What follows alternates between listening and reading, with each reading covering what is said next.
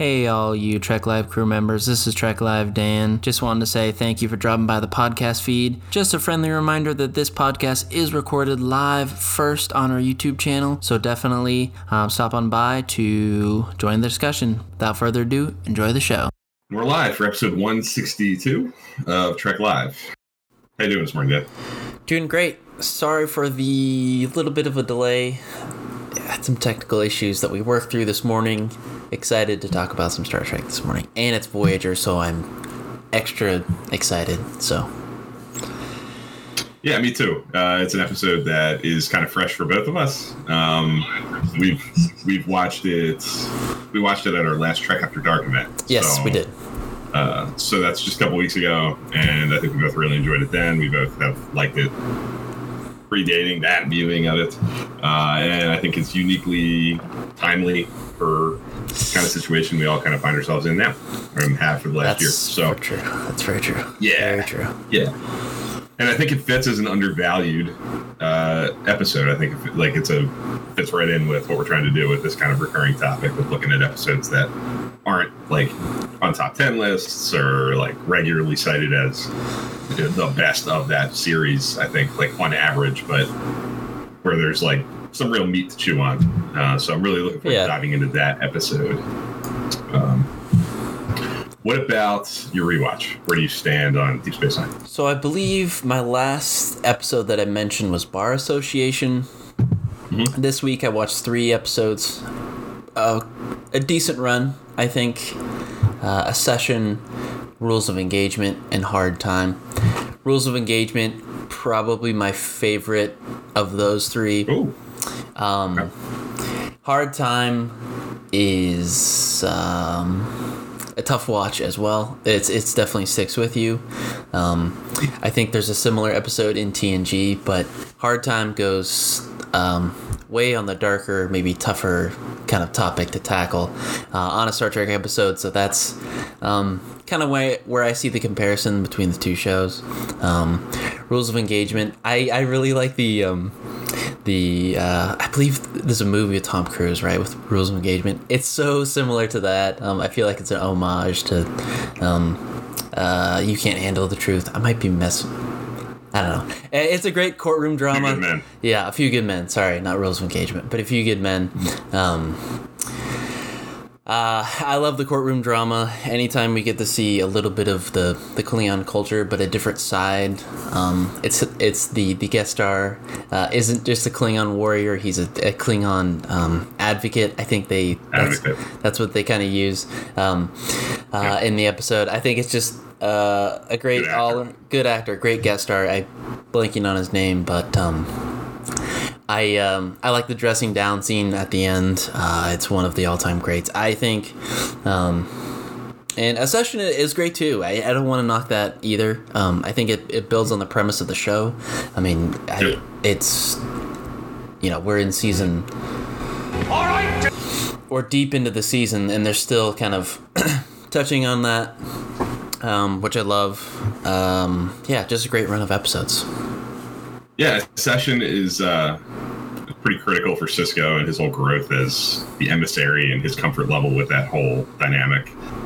His place on Deep Space Nine with Jorans, walking that tightrope between Starfleet captain and sort of religious figure at the same time.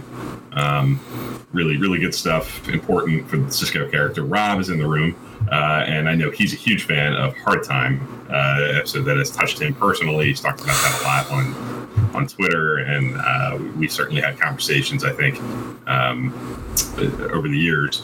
And I see why that. I think that's a powerhouse. I think you're right. I think if you take like the Jim Morehouse Trek Ranks sort of methodology to ranking episodes, and you go strictly on like rewatchability, sort of factoring like pleasant experience into it certainly might get knocked down a few pegs because it is rough going. I mean, it's really tough and really brutal. I remember it knocking me on my butt as a kid watching it, and just being like kind of wowed by the heft of it. But it's really powerful stuff, and I think some of Kyle Meany's best work as Chief O'Brien, and tackling there are a couple of interesting parallels. I think you were probably, or you referencing like the Inner Light as kind of living this second life. And I think it's even kind of similar. There are similarities to a Voyager episode, Ex Post Facto, with like this alternate form of punishment, where in Ex Post Facto they make Tom Paris, instead of like sentencing him to death or putting him in prison, they make him relive his crime through the eyes of his victim every couple hours or something, whatever the premise of that was. I'm coming up on it in my rewatch, so it'll be fresher in my mind soon. Yeah. And then, this is sort of taking the approach of, instead of actually incarcerating somebody, just implanting memories of incarceration and sort of like traumatic events in that time and making you live with the weight of incarceration without actually having to do it. So a lot of parallels. I think Hard Time is far superior to Ex Post Facto at looking at that sort of like alternate hefty punishment kind of route. And I think it's a more impactful character story for Chief O'Brien and Tom Paris for sure in that episode. But I see what you mean. It's not the most like, I'm going to put my feet up on a Friday night and watch Hard Time, like have a nice relaxing night with a beer. Like it's not quite for that, but it's a really great episode. Rob's in the room talking about it. It's very difficult, but moving, emotive, absolutely. So Rob's a little ahead of you, talking about his rewatch, being season 5 of Deep Space Nine, just finished Soldiers of the Empire, so he's about a season ahead of you, like right around that same point you are in terms of like episode numbers. And Cyber Honey watched Night in preparation of this and kept going in season 5 of Voyager. So perfect. Up to Infinite Regress. So we got some progress. I have not really done much. I think the last thing I watched was Life Support. I know. Well, I actually have. I have. Just off the grid. I've been rewatching Discovery, like from beginning to end, very quietly. There we go. I had some I had some work from home days this week that were kind of light, so I had it kind of playing while I was doing my thing. And I picked up some momentum and just kept rolling with it. I'm about halfway through season 3 right now. It's like sitting paused on my TV right now. It's Scavengers. I'm like, I've been, as Dan knows, and anybody who's been threatening talked to me in recent weeks, I've been threatening to do this. Like it's been, I wanted to like binge the whole show, see how season 3 kind of feels on the tail end of what we've already seen, and particularly with like the Burnham arc, kind of wanting to have a kind of fingerprint on that sort of from beginning to end with where it ends at the end of season 3. And I'm really enjoying it. I should be done that hopefully in the next couple of days. And I'll be back on alternating Voyager and Deep Space Nine in no time. Nice. So, yeah. So I think we should just dive right in. And Rob mentions actually, talking about season 5 of Voyager, which we're kind of talking about kind of here now with Night. Rob was our guest for season 5 Voyager fantasy episode draft. Yes. So if you're tuning in here and you want to hear more discussion on this season of Star Trek, might be my favorite season, but it's a great season of Voyager for sure. Check out our fantasy draft in our backlog. Yes. I want to say we did that back in, I don't even know, back last fall sometime, I think, maybe even summer. I don't know. It was a while ago, but it's back there, and Rob was on with us. It was a really fun time talking about all those episodes, including Night. Yeah. Yep. He has a link in the chat. Cool. Awesome. Thank you, Rob. So let's dive into Night. Let's do it. We watched it, like I said, just a couple weeks ago, so it's fresh in both of our minds. Felt right to watch it that night when we were hanging out at Trek After Dark, and it feels right to talk about it, I think, here at the end of March of 2021, after suffering through a year of pandemic, quarantine, and cabin fever, and isolation, all these kinds of topics that Night kind of tackles. Why do you think it's undervalued? Like, why are we talking about it? A couple reasons why I think it's undervalued. Rob mentioned it kind of before we even started this whole conversation. Season 5 is loaded, so I think it gets a little bit overshadowed in the company that it's in. And another part of it is I think it kind of falls into it gets written off as another Alien of the Week episode, and I think there is some underlying things that make this episode great to kind of think about. And when you put it on top of the cabin fever aspect of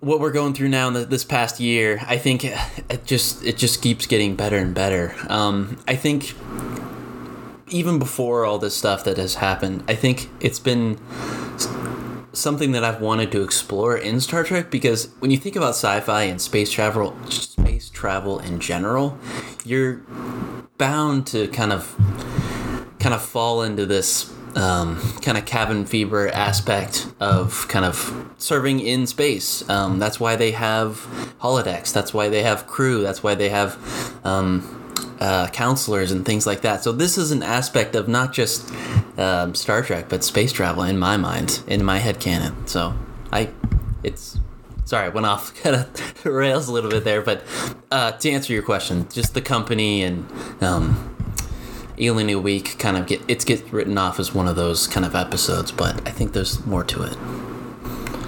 Yeah, I think you're absolutely right about that. The look at like running into these dry spells where there's nothing really going on, you know, because of the nature of it being a TV show and episodes popping in and out. There's a lot of like kind of assumed downtime between episodes that doesn't really ever get addressed. And because of the premise of Night, it forces us to like confront an extended period of kind of nothingness, just kind of going through the routine, tapping your console, getting through the day, and nothing sort of interesting happening.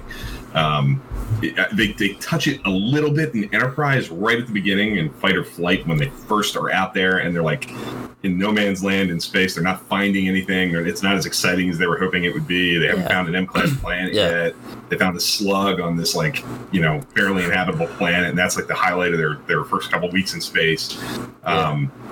You know, like there's little bits of it, but it's not ever fully emphasized. And I think the other thing that happens sometimes with Night is I think people sometimes will compare it to The Void, which tackles some similar things with, you know, a region of space of nothingness. They call it The Void in this, they call it The Void in that, but they're vastly different episodes. The Void is tackling, the principles of the Federation and Starfleet and mini Federation, togetherness versus non-Federation ideals. Another very baked in like Voyager specific premise, like the principles of this whole thing and the value of that, and as opposed to maybe some benefits of kind of steering away from that. That's what The Void is about.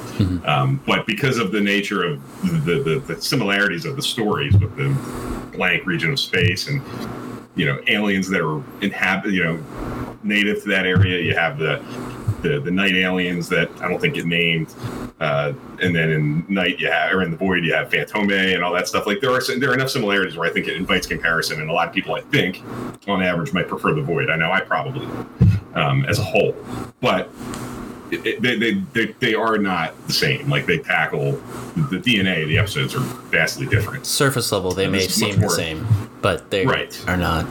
Different issues tackled in the episode. Night's more introspective. I think. I think it focuses more on what these kinds of things, like you're talking about, do to people. This extended period of boredom and isolation and lack of interaction with the sort of unexpectedness of life that I think we all kind of maybe need a little bit. So I agree with you. I think those are things that make it undervalued, but I'm surprised. The things that surprise me about it not kind of rising higher in people's estimation are that the Captain Proton stuff is like always very popular. People love that. This is the introduction to that. So it kind of brings up a brand new thing that's going to become a fairly popular recurring theme for the rest of the show. There's that. There is, you talk about like things being important to the premise of the show, maybe another divisive element. I know Cyber Honey on Twitter was sharing some thoughts on the Janeway aspect of this story. So your mileage may vary on like where she is mentally, and maybe if you buy her introspection about her decision making and where she is, but it feels important for sure. Like that's a big deal, and it's certainly to the very core of the episode of the series. So seeing Janeway kind of confront that choice feels important. So I'm surprised that the episode doesn't merit more discussion just on that, part alone. Like at the halfway point of the show, Janeway's put in this position to have to like really confront, was that the right thing to do?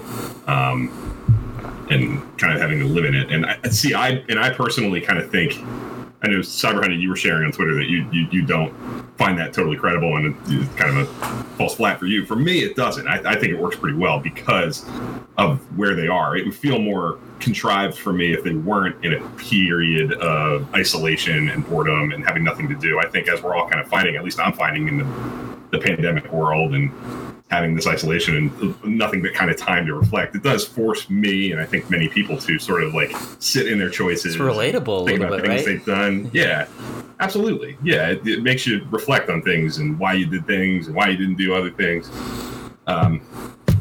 So I've always kind of bought it, and certainly after this last year, I find it even more resonating, I guess. I just think they've been busy these past 5 years, and I think it's in our nature also to have these retrospective moments in milestones. And when people talk about turning 40 or turning 18, wherever you're at, you definitely look back and you have some time like this, and I think they've been busy. I mean, they've been kept with the Borg and all these things these past 5 years. I think it really slowed down for them in this episode, and it allowed them to finally kind of have that time, which I think the crew needed. I don't mind their kind of retrospective, or at least Janeway's kind of. Janeway's. I think Janeway's reckoning with it the most because she is the one who made that decision, and I feel like it's Cyber Honey says the premise of the show could have been stronger. Stranded 75,000 years away from home. Let's explore. Go exploring anyway. So, like, I think you're right about. For the last 5 years, they've been busy, and it's kind of moving from crisis to crisis. They exactly. have Kazon, they have the Vidians, they're under constant threat.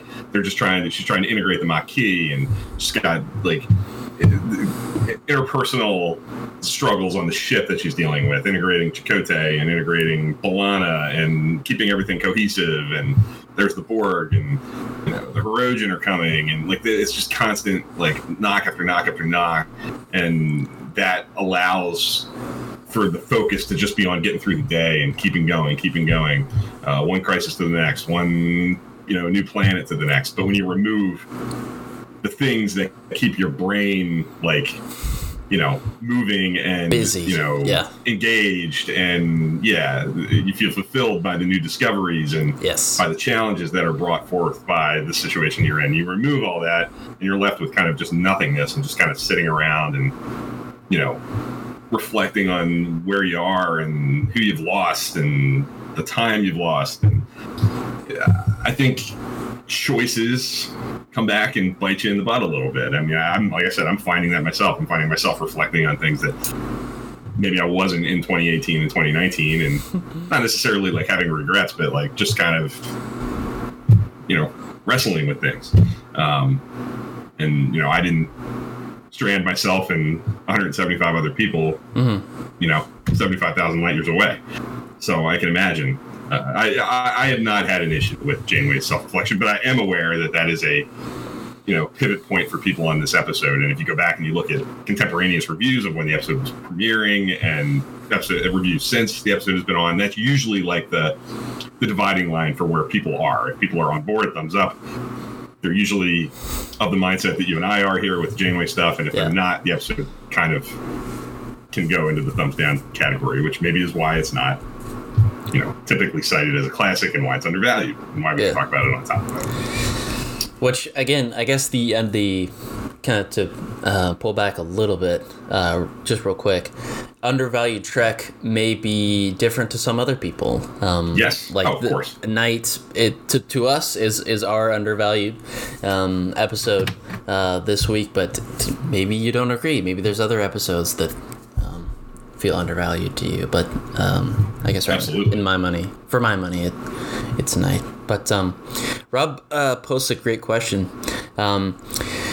He asked, I wonder what Voyager would have been like with an actual counselor on board. In my headcanon, because they had to go to the Badlands, the crew wasn't fully finished. They didn't have their whole personnel.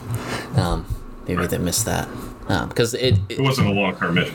yeah, but I mean, if now the the ship is deemed a long-term science, kind of vessel, you would think that they would have a counselor on board. Definitely. I think clearly this is a crew that needed a counselor because they were in the situation they were in. Like, clearly this is a crew that would have benefited from a professional mental health specialist.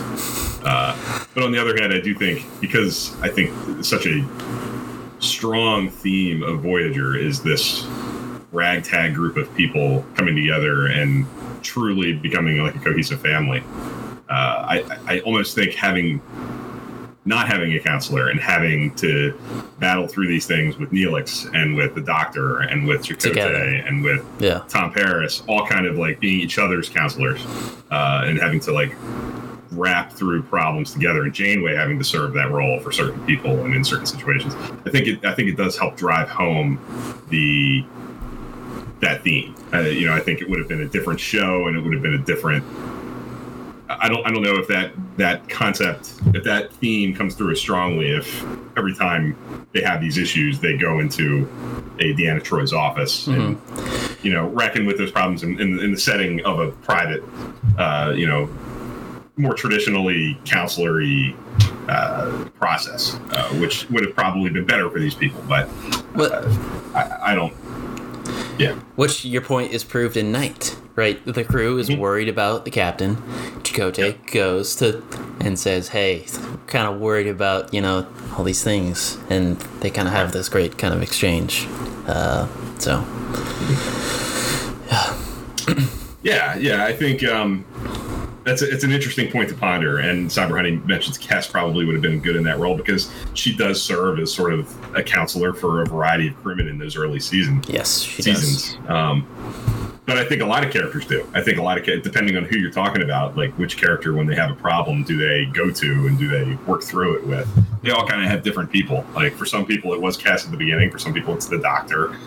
For some people, it's Chakotay. For some people, it's Janeway, and sometimes it evolves over the course of the show. Yeah. So I think they all kind of do it in their own way because of the circumstances that they're in. They can't just call home. They can't talk to a family member. They can't go to see Deanna Troy or Ezra Dax or whoever's in that role. Yeah. They have to lean on each other.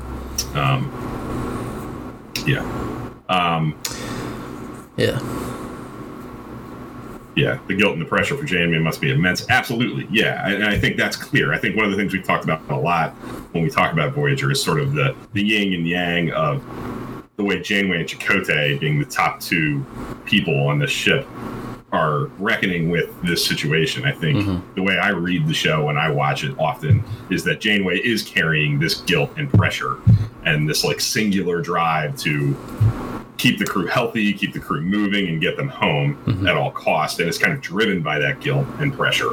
And all of her decisions are just powered by that choice that she made in Caretaker. Where Chakotay, I think, is a little bit more complicated. I think he is more at home in the Delta Quadrant. I think he wants to get home, but I think he realizes that this is good for his crew. His Maquis crewmen are in the best situation they've probably ever been in. These are all kind of fugitives and ragtag guys and women who, fell into a life of, rebels and all this stuff. And they're in a pretty good spot. All things considered. They'd be in the brig if they were in Federation space, right? Exactly. Yeah. So I don't think he's in necessarily as much of a at all costs rush, and I think that is driven home in episodes like Resolutions and episodes like Scorpion, when they're presented with these like forks in the road where they can either keep going at all costs or kind of make a different choice to almost not necessarily like settle, but take more time and be more patient with the whole thing. Chakotay always kind of sides with the let's be safe, and if we have to settle down, we settle down, like no big deal. Yeah. And Janeway is like never gonna settle for that, never gonna capitulate to those kinds of choices. So I agree with you, Rob. I think Janeway is constantly driven by that guilt and pressure, and that's like a bedrock foundational piece of her character. Yeah. And this episode brings that to the forefront. I mean, it forces her to confront that and forces us to confront her confronting with it. So, yeah. Which I like, because oftentimes these big traumatic things happen and we don't ever see any repercussions of that. But now in Night, we get to see the kind of a little bit of that peek behind the curtain, what it's like to make a decision as a captain and live with them, not just a couple episodes down the road, but seasons down the road. Hey, I'm still dealing with this. This was still a tough decision to make. So, all good stuff. I'm aware of the consequences. Yeah. Yeah. What a way to kick off the season, though, right? I mean, just... Yeah, I agree. And I think when you look at it from the perspective of, this is kind of inside baseball, Star Trek production stuff, but season 5 is the season where Brendan Braga took over as the showrunner for Voyager. For seasons 5 and 6, he's running the writer's room and is driving the direction of the show. And so this is the first episode with kind of this happens a couple of times throughout Voyager where the showrunner shifts. But this is one of those moments where the show kind of doesn't reset, but it's maybe you can sense a little bit of like, okay, like there's maybe a little bit of a breath of like, we call it fresh air or like fresh direction or like, maybe a soft, like, okay, like let's kind of go back to the building blocks. And I think this is their way of maybe doing that, to kind of like go back to the beginning with dealing with stuff that happened in Caretaker and dealing with the premise of the show. They're out there by themselves. They're isolated. They don't have, another ship to hail. They don't have Starfleet to lean on. This is a unique set of circumstances, and this episode really, I think, takes advantage of the Voyager premise, being out there alone. Yeah.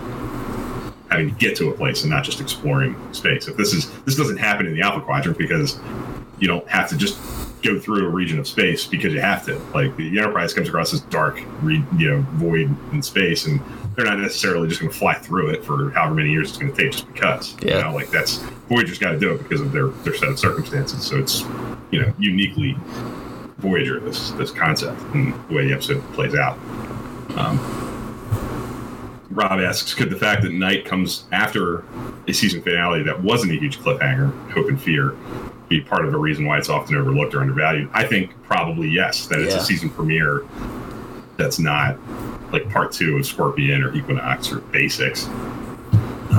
It's kind of I think it's easy to kind of, because of the fact that it's a season premiere and it's not a part 2 of Cliffhanger, it's easy to go, oh, it's like it's another episode. I think it's not just another episode. I actually think it takes advantage of the Voyager premise as much as, like I was just saying, maybe any of the episodes do.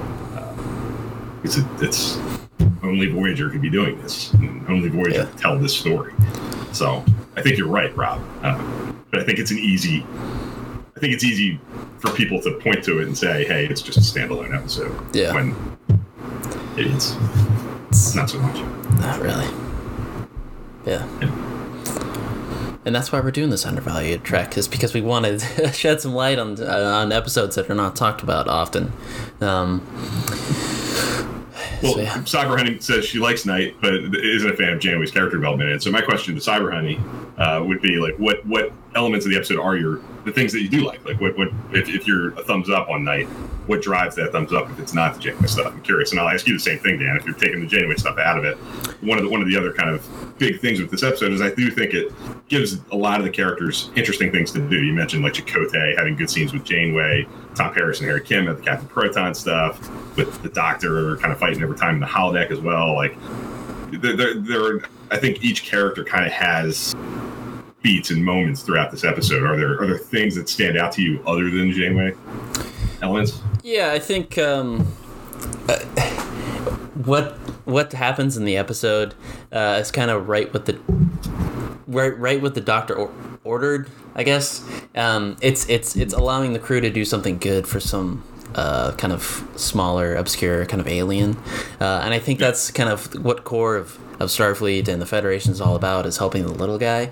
And so I think they're stuck in this like really darkness state of mind, and literally in the darkness.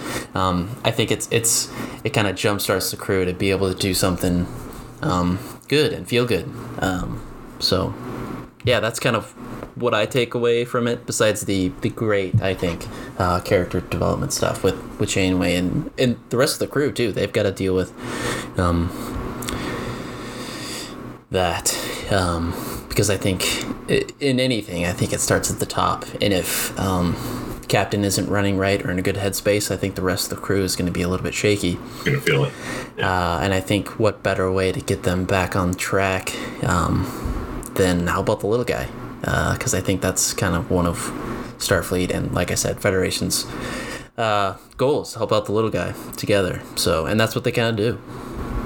I think you just put your finger on something really interesting and really good that works well about this episode that I probably wouldn't have articulated myself. I think what you're seeing happen with these other characters, a lot of these other character beats that I was kind of just talking about, the way that they're interacting with each other I think the episode does a good job of presenting Janeway's reclusiveness and her unease and her shakiness affecting the rest of the crew. I think that the way the leaders' mentality and their weakness and their vulnerability can trickle down all the way down to the bottom and affect everyone. I think that is something that a lot of people have felt in their regular life. If you at work, those things happen. Like if you feel a shakiness from the top, it does make its way down.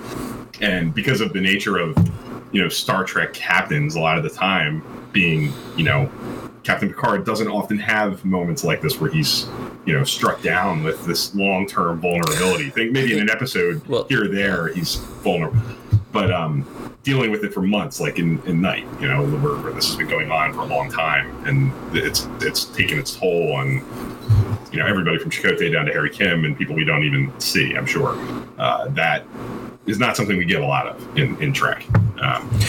I think you're exactly right. I think also the size of the crew makes a difference. I think with Picard, I think he can kind of, just because of the size of the crew, and I think that the Voyager crew is such a tight-knit group and such a smaller crew. I think you feel that kind of ripple effect, like you said, from the top down. Whereas I think the bridge crew, don't get me wrong, the TNG bridge crew, very tight-knit. But I think that just the way that the hierarchy and how the crew's set up, I think the waves don't travel as far. But I think... Right.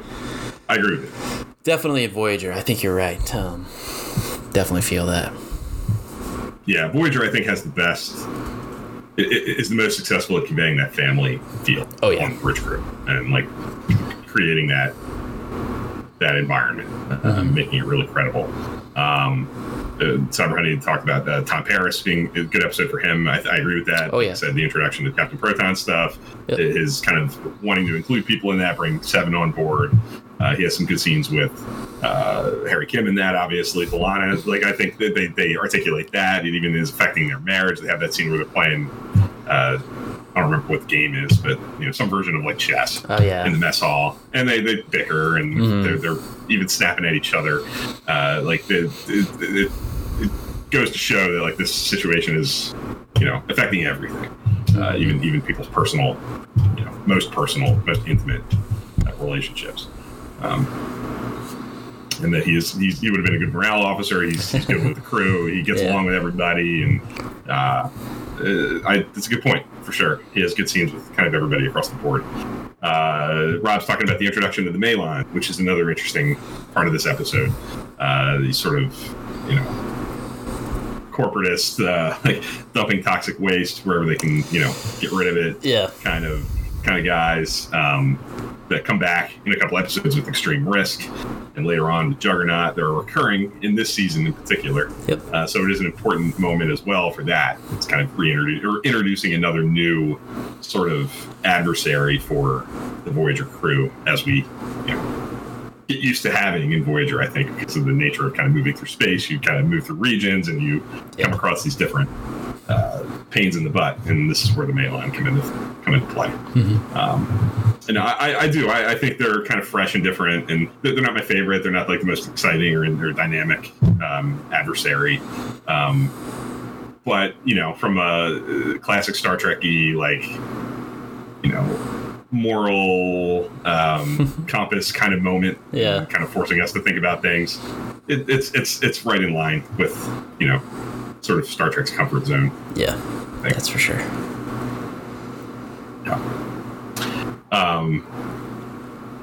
And Rob mentions it. Janeway once again, kind of at the end of the final choice that she was going to make to stay behind and all this. Once again, having to make a decision that could have a negative implications for her crew is an interesting repetition of caretaker. Like here she is again, having to make this kind of really big decision. Yeah.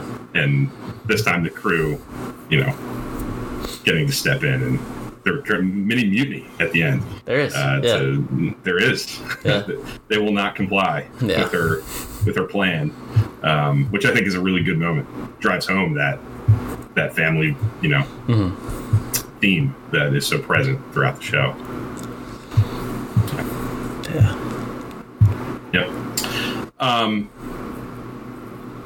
Let's think. I really like the production stuff here too. I think when you think of I think a couple of us watching it that night were talking about how good the episode looks. Yes, it does. With you got the black and white stuff with Captain Proton, all the cool retro production design. What's the season premiere? They got to set design stuff. Yeah, they went big. I do think they go, like Rob said. I think it's easy to kind of think of it as like it's a single episode. It's the only one really after season 2 that isn't part 2, starting a season off like part of a big cliffhanger. But I think they pull out a lot of stops. It's got a really ambitious score. There's some really, I think, memorable musical beats throughout it with Captain Proton stuff again, and some of the action music. Plus, like I said, the production design of the Proton stuff, the way that the ship is shot. I think in this dark region of space, there's some really cool, dark photography that makes the sets look, fresh and exciting and dynamic. It's an episode that would look good in HD. Oh yeah, yep. Yeah, they do have some good production elements. The ship shots they're all dark. It's just the lights, running lights from the ship illuminating the hull, so it's the hull. It's a lot darker. Janeway's quarters is dark and moody and mysterious. I think Janeway has a coat on in this episode too. One of her coats. Yeah, like the different version of the uniform where they and it's but that kind of falls into like the action hero kind of side of Janeway. So I like that element too. I just wanted to throw that kind of production element because any element in there, anytime we get to see a coat or anything like that, a different type of uniform, I really do like to see that, even though some of our resident uniform junkies aren't big on the coats, but no, our friend Dad isn't. He's always kind of anti-coat, I think. Variant of the uniforms, but that's I don't know if that's the first time we see that. It might be like that variant where they can zip and unzip. Chakotay's got it too, right? Or at least he's wearing just like the purple undershirt at one point. Yeah, it's like short sleeve. Mm-hmm. So there are some different iterations of the uniform kind of shown here. If not for the first time, one of the few times. Mm-hmm. So a lot of cool stuff kind of thrown out there in Night. So, how high up on your? Is this a near classic? Is it a classic? Is it just a really good? Like, where would you kind of place this episode? And has your perspective on it changed? It's changed. 2020. I think because of 2020. But that's not to take anything away from the episode. I really do feel that it's definitely up there for me, just because I really do like some of the aspects that it tackles. I really do like the kind of what kind of gets explored in the episode with Captain trying to reconcile with a decision that she made, which is really nice to see, which we don't get a lot in Star Trek. But yeah, it's definitely up there for me. I don't know what type of label to put on it, but when I think back to season 5, some of the episodes that come to mind is Night, because it's such a unique animal starting off the season, tackles some really heavy stuff, and for my money it really does fall into Undervalued Trek, because when I think of season 5, episodes come to mind, definitely in that first 10 maybe. Wow. Okay. Maybe 10 or 15, I think. Come to his night. So I think that's the other thing. Season 5 is such a strong season. If you look at it from the lens of, okay, let me think of season 5 episodes, kind of like we did with Fantasy Draft. Yeah. When you have like a board and you're just looking at those episodes, there's so many highlights there. I think with stuff like Drone, stuff like Timeless, Someone to Watch Over Star Me. Frontier, Equinox, Relativity. Like there's a lot of good Someone to Watch Over Me. Yeah. Counterpoints. There's a lot of great stuff. Yeah. So it would be easy to have, and it probably does for me. Rob says maybe slightly in the higher half of season 5. So like in the middle of the pack, but kind of edging toward the upper half of that middle of the pack. I'm probably just right there. I think I wouldn't put it up there with Timeless and Drone and Equinox Part 1. I think there are episodes that I would stack ahead of it. Counterpoint, but I think it's a successful episode, and I've always liked it, and I think I like it more now. I think watching it, in either, depending on how you look at it, in the midst of or slowly, maybe hopefully coming out of this pandemic situation, being on the tail end of seeing some improvement, sitting here on March 28th, 2021.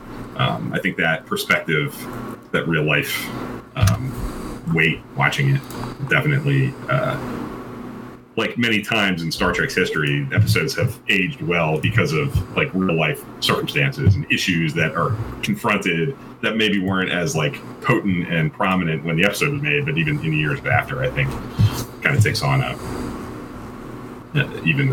more powerful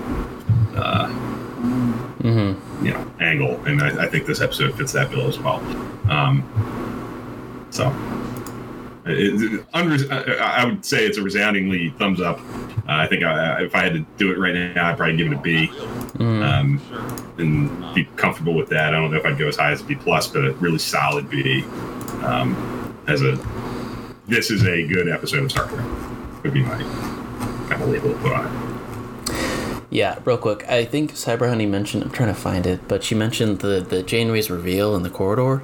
I do like that kind of reveal. I do like that. And I think that drives home the minute there's a crisis, the minute there's something to do, she that's how she grapples with this grief and this stress and this pressure is having important things to do. One of my favorite movies from a couple of years, First Man, which was the Neil Armstrong story, and that movie is about grief, about a guy who's dealing with a traumatic event and dealing with it by throwing himself into stressful, high stress, high risk work, and that's what allows him to cope with grief and trauma and loss. And I think Janeway is doing the exact same thing. That's a classic. I think, I'm not a psychiatrist, or I don't have a degree in psychology or anything like that, but I would imagine that's a pretty common way for people to deal with depression and loss and grief and whatever is their kind of struggle, to have these things to throw themselves into and to consume them. And the minute there is a thing to be consumed by, Janeway snaps back into sort of Captain Janeway mode, and I like that. I think that's real, and I'm sure people out there who deal with things the same way can relate. Yeah, and I always I see that point as well, but I always think that even in the crew's darkest times, like she's not just Janeway's there, but even in the darkest corridors, like Janeway was there. Even in Janeway's darkest times, like Chakotay was there. Like the crew was there for her, and vice versa. Absolutely. So I think there's some really good Chakotay stuff. I think you mentioned the Chakotay scenes in Janeway's quarters. I think Chakotay is a character who's an interesting one to talk about because he goes through some changes in terms of how much he's leaned into on the show and how much he gets to do and what his dynamic with Janeway is and how much it's presented on the forefront of the show. and how much it, sometimes people would say that, probably accurately so, it kind of fades a little bit as the show goes on. And I think Knight is a good example of it still being alive, and they still kind of go to it. And he's somebody who can talk to Janeway only in a way he can. Like he's in her quarters, kind of letting her have it the way that only he can. And that's been built up over the course of the last 4 years leading up to the show. So I think it's a good use of Chakotay. I think Robert Beltran's pretty good in it. I think he gives a strong performance and has some really good scenes to play. Yes, for sure. As kind of having to be the acting captain and being frustrated by that. And he sees what you were talking about with the way that her lack of involvement, her lack of engagement, her mental place is affecting the crew. Like he's the one who's getting the brunt of that. He's the one who's sitting in the briefing room with the crew bickering about nonsense because they feel the pressure being brought down by Janeway's stuff. Mm-hmm. And he's calling her out. And I like that a lot. Yeah. Absolutely. So I think we've, made the case that Star Trek Voyager Knight is an undervalued piece of Star Trek. It's a strong episode that your mileage may vary on it. I think we had some interesting points to discuss with with Rob and Cyberhoney in the chat. Thank you both for bringing interesting things to the table and articulating your perspectives on the episode, positive and negative. Mm-hmm. And I think that made the conversation better. And we're not here to definitively say Knight is great, like without any question. But I think this is more of a this is how we take the episode, and that there's meat on the bones. There's interesting conversations to be had about it. Yeah. And I think what we just had was an interesting conversation. So hopefully it proved the point. Yep. Anytime we get to talk about Voyager, I think it's a win. Actually, though, anytime we get to talk about Voyager on a special occasion, like this week, you guys know, or some of you might know, I know Bill kind of mentioned it a couple weeks prior off air. This week is our anniversary. Trek Live anniversary is March 26th, 2017 was our first episode that we live streamed. Wow. So it's not a big one. It's a 4-year, but I just want to maybe wrap up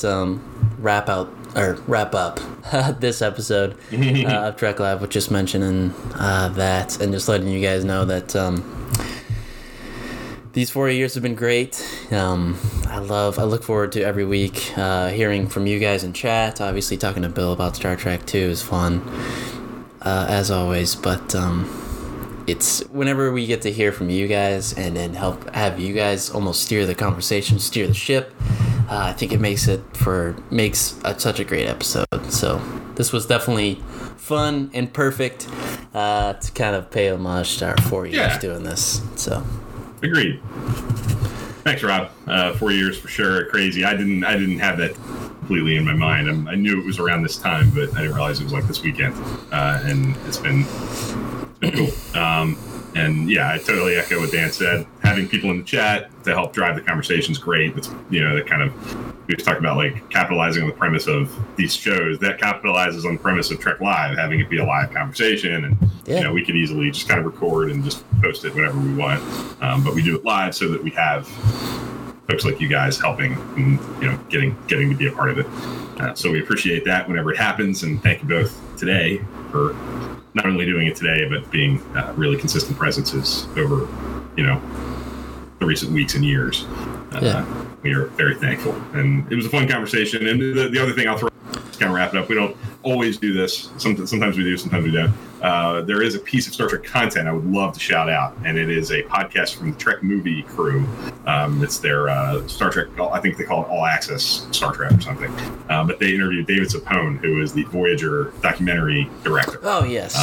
Cool. About the Kickstarter campaign at Indiegogo, and it got me really excited. I encourage everyone, if you're excited about that project and you liked What We Left Behind and For the Love of Spock, this is the guy who's behind all that, Chaos on the Bridge. He's doing the Voyager documentary now. If you want to get teased a little bit about what they're thinking for that and the kinds of things they're going to be talking about, the kinds of things they want to achieve, that's a really good listen. He's pretty forthcoming. He doesn't show all his cards by any means. There's a lot of things I'm sure that will be surprises along the way. But it will, I listened to it. The first thing I did when it was over was go going. So, which you don't have to do, but definitely maybe share that. Just keep the interest alive. Yeah, for sure. Absolutely. That's the effect that had on him. I guess that was the goal, and it was successful. Yeah. So really exciting, and I would encourage everybody to seek that out and take a listen. Yes. Okay. Cool. All right, I think that'll do it for this week. We will be back, I believe, next week for another episode of Trek Live. We'll share. We'll discuss. Yeah. Stay tuned on Twitter. You'll see announcements to come. April's going to be might be a little bit of a unique month where we might have a couple weeks off. We might have a pre-recorded episode kind of thrown in there. We have some busy stuff coming along the way. Maybe we'll do some supplemental things. You never know. We'll have to maybe get a little bit creative with the schedule to make it work. But stay tuned. Watch our Twitter feeds. That's right. If you would like to join our Discord server, I'm not going to go on a long spiel about it like I do sometimes. If you're interested in Discord, send me a DM on Twitter, TrekFan4387. I can get you connected. If you're a part of that community, we usually we try to post announcements for when these streams will be happening. That'll be another good way to stay in the loop if you're interested in watching us. Yeah. Yep. Shout out to Rob and Cyberhoney in the chat for coming along with us in the conversation. Thank you if you're listening to on YouTube after the fact or podcast feed after the fact. I'll do my best to get that up as soon as possible. Not like this week, but we'll hopefully see you guys next week. Thanks for watching, everybody. Only on YouTube. Only on YouTube. Periscope. Right. Periscope is a thing of the past as of, I think, Wednesday. So if you've watched us on Periscope at all over the last few months, we appreciate it. Rumor has it maybe Twitter Live, some version of that may still be on the horizon. If that comes about, certainly look into using that as a means of delivering our live streams. But starting next week, YouTube only, at least for the short term until we figure out our other options. So see you then. Yep. Thanks for watching, everyone. Thanks, everybody. Hey, this is Trek Live Dan again. Like I said before, the discussion does not have to stop here. Come over to our Twitter, Facebook, and our Discord channel to keep the Star Trek discussion alive. See you guys next time.